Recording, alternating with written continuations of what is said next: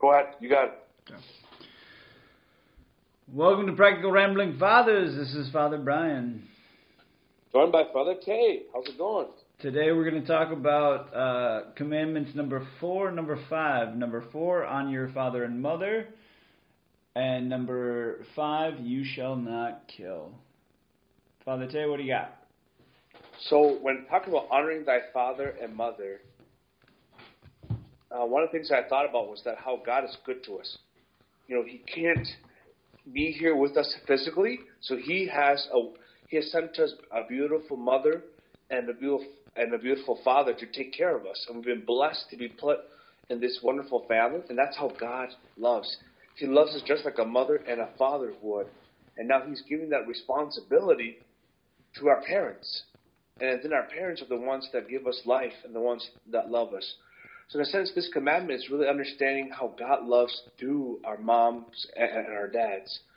And in a way, we've been blessed to be put in that family. So how do we respond to that gratefulness, you know, in the heart of the role of a father and mother? And I believe you have some thoughts to go a little bit deeper instead of just being grateful for our parents and the gifts that they bring to us and the love that God brings. Why is it important then, you know, to respect, to give them that respect? And what functions of children and parents?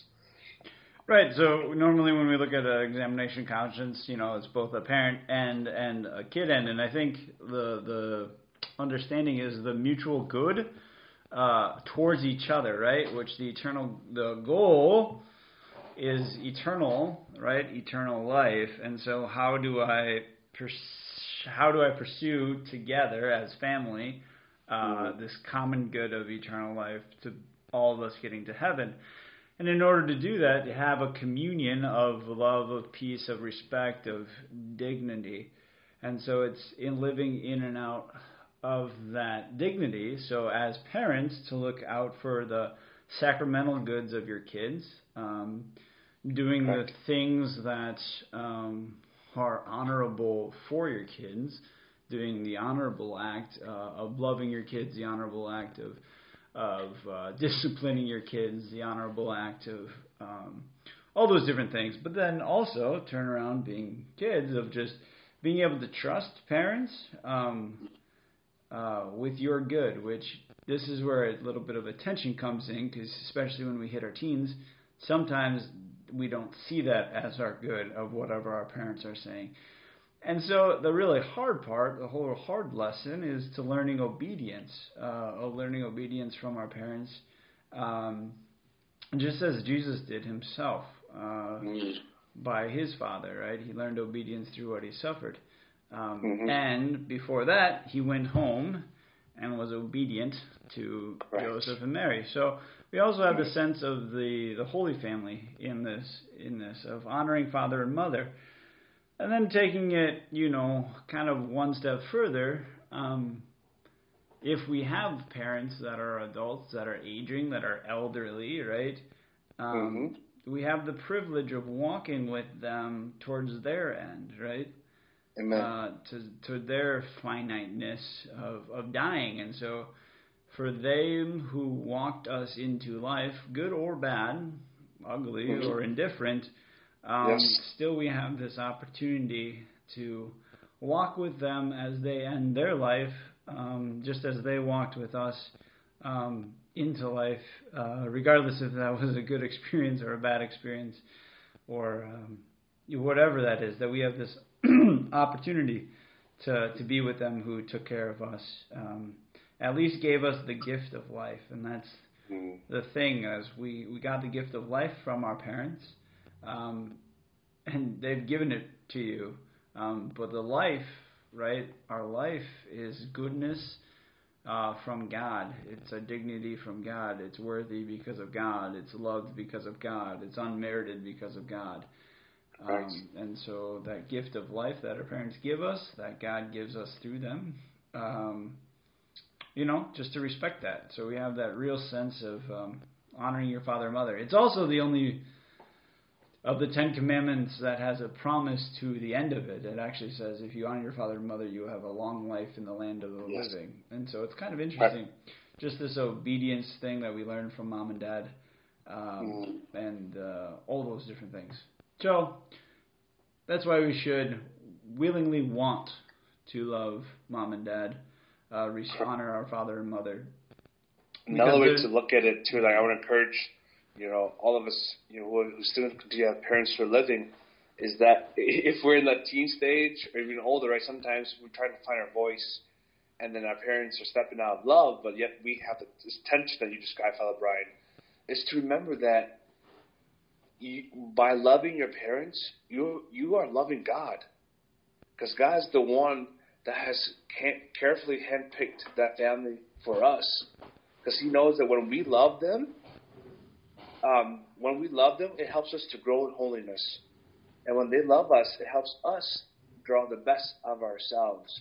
And so when we're being asked by our parents to do something, it's an extension of God Himself, extending His authority and the blessings upon His love for that particular family. So something to encourage you. So when things are being asked of you, do not think of it as rules, right? We have to, it's an obligation to be obedient. Yes, but there's another level to that too as well. So, yes, thank you, Father Brian. It's beautiful thoughts.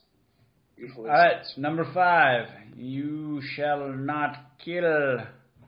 Just don't do it. Don't do it. Exactly. But before even we no bueno. True. Even before we talk about any physical harm, let's just take a step back and just think about our own lives, right? What blessings has God given to us? Many of us are healthy. We have a wonderful family and friends. That's a gift in of itself, to be healthy, not to worry about sickness, and to have a loving family that supports us. That's what it means to be alive. And so what is God asking from us from this 5th commandment? How do we be thankful for the life that we've been given, and how do we share it with others?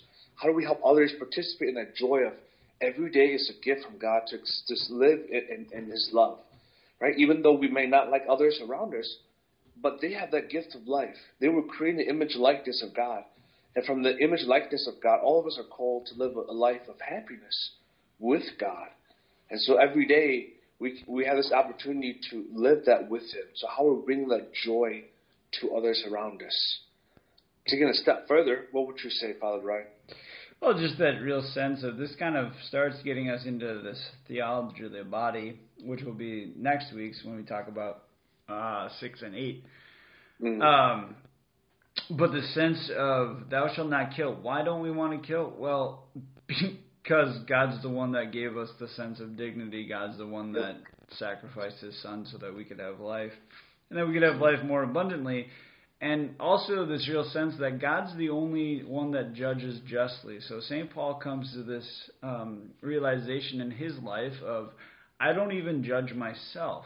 And Jesus doesn't even judge Himself. He gives Himself, like even when he was with Pontius Pilate, right? He gives his case over to the Father. He doesn't care about Pontius Pilate.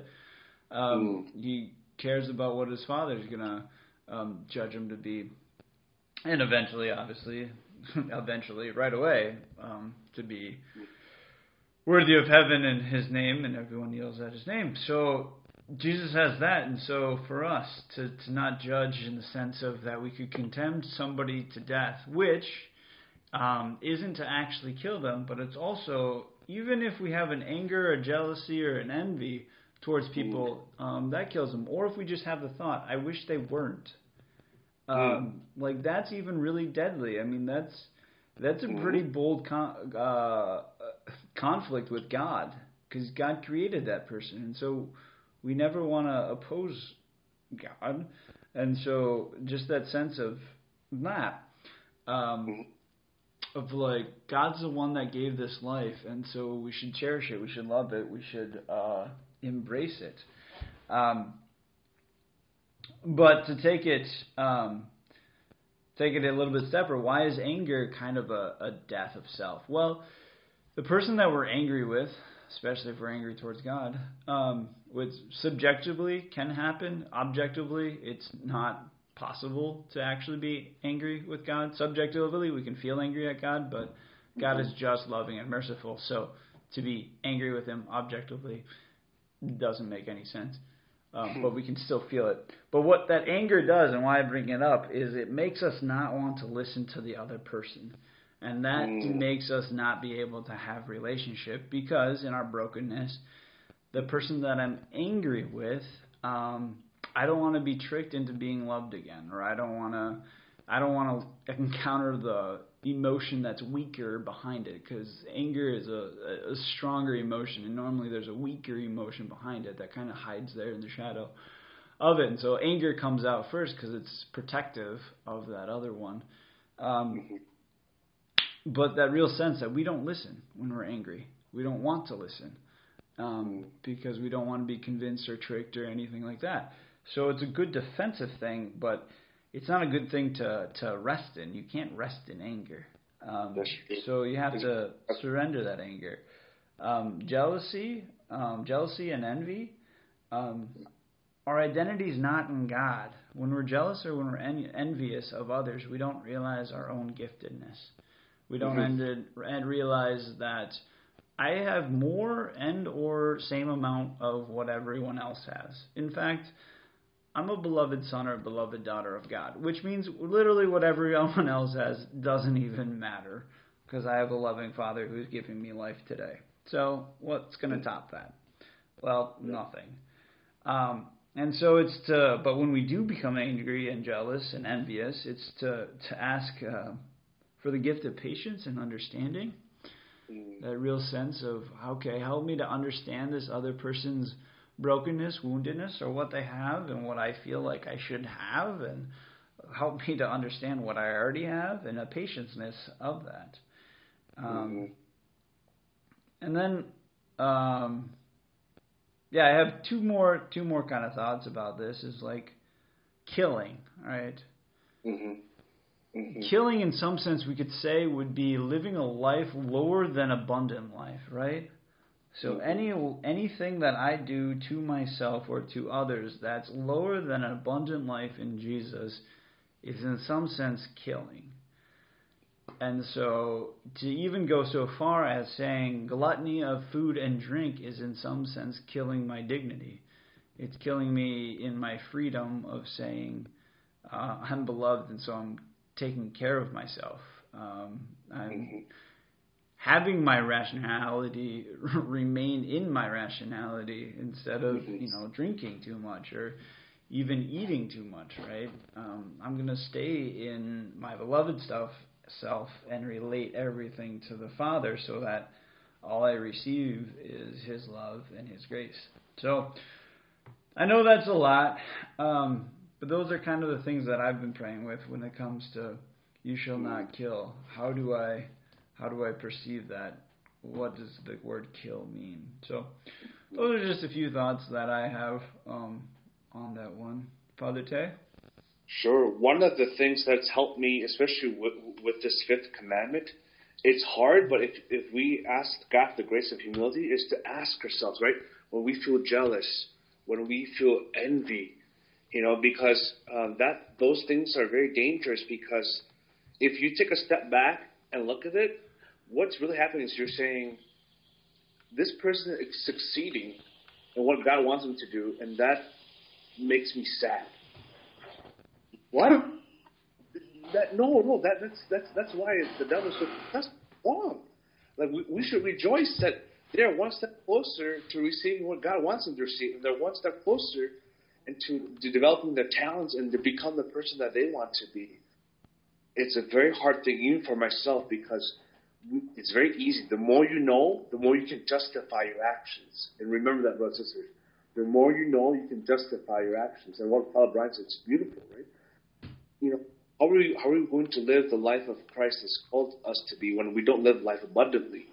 This is what happens, because we don't ask ourselves, why am I jealous? Why am I envious, right? And then to take the time to pray, God, ask, God, what's in my heart? There's something in there, but I don't know what it is, right? Because when anger consumes you, it's very destructive. You can't reason, you can't think, you just act out compulsively. And when the action is done, you look back and you regret it. A lot of people have said that, Father, anger has hardened my heart and I can't receive love anymore. Or the other things. But does God want us to live in that way? No. We are made free. And so hopefully things that Father Brian talked about and my thoughts as well will hope to help you, because we don't want you to live a life of less abundance, but greater abundance of love and God's love. Yeah. Not easy topics, but we pray that you'll be open to God's will and the prompting of the Holy Spirit, especially in praying about the fourth and the fifth commandment. I mean, there's a lot here. One can ponder this, even further of why, when we can see what it doesn't give us life, I guess, right? There's a rift that happens when we don't honor our father and mother. When killing does happen, there's something in us that dies. It's not only the life outside of us, but it's our own. I feel like this is the hard part too, especially when it comes to pro-life versus pro-choice, is we have this inability to see my own goodness. We have this inability to see my own life as totally a gift from God, and my own dignity and my own love and my own embrace of God's love for me. It just hasn't been received. Not that it isn't there. It just hasn't been received. And so there's a real pain, I guess, that's with that. There's a real agony because of that. Because I don't know that I'm loved, I don't love others. And I don't see dignity, and I don't see God's image and likeness in front of me. So this is a really difficult part too. Father Brian, would you say that, some of the things you mentioned, like those wounds and those events, they can carry into the way that we pray, right? And our relationship, how we view God as either Father, or someone that we could pray and relate to. Yeah, I mean, definitely. Anything that, that's somewhat what we're trying to do too. What we tried to do during our retreat during Lent is like, what is my idea of who God is? What is my idea of me?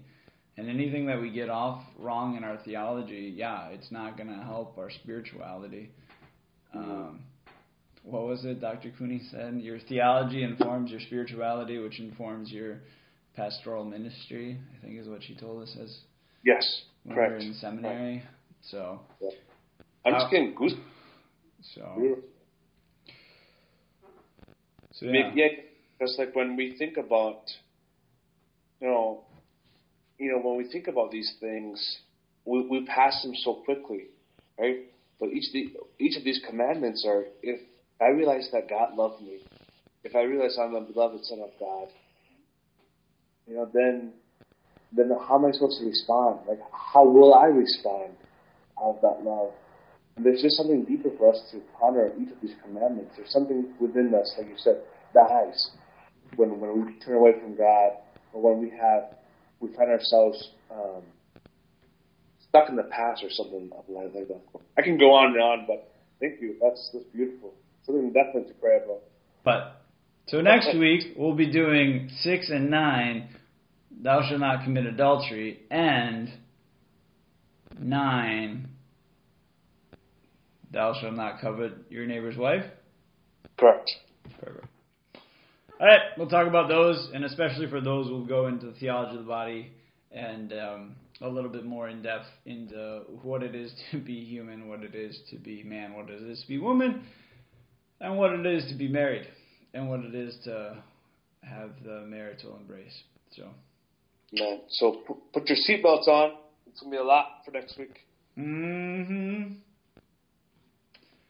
All right. Stay holy, my friends. Bye.